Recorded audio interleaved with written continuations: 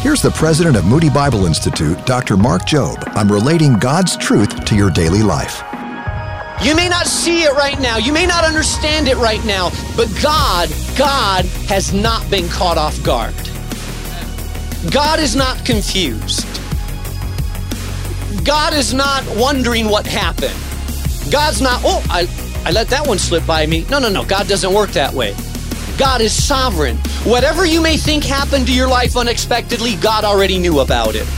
Whatever you think that's caught you by surprise, God knew about it way before it happened to you.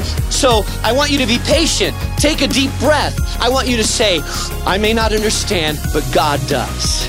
God has a purpose and a plan through this interruption. So take a deep breath. Go ahead. God has a purpose and a plan. For more truths to transform your life, go to boldstepsradio.org.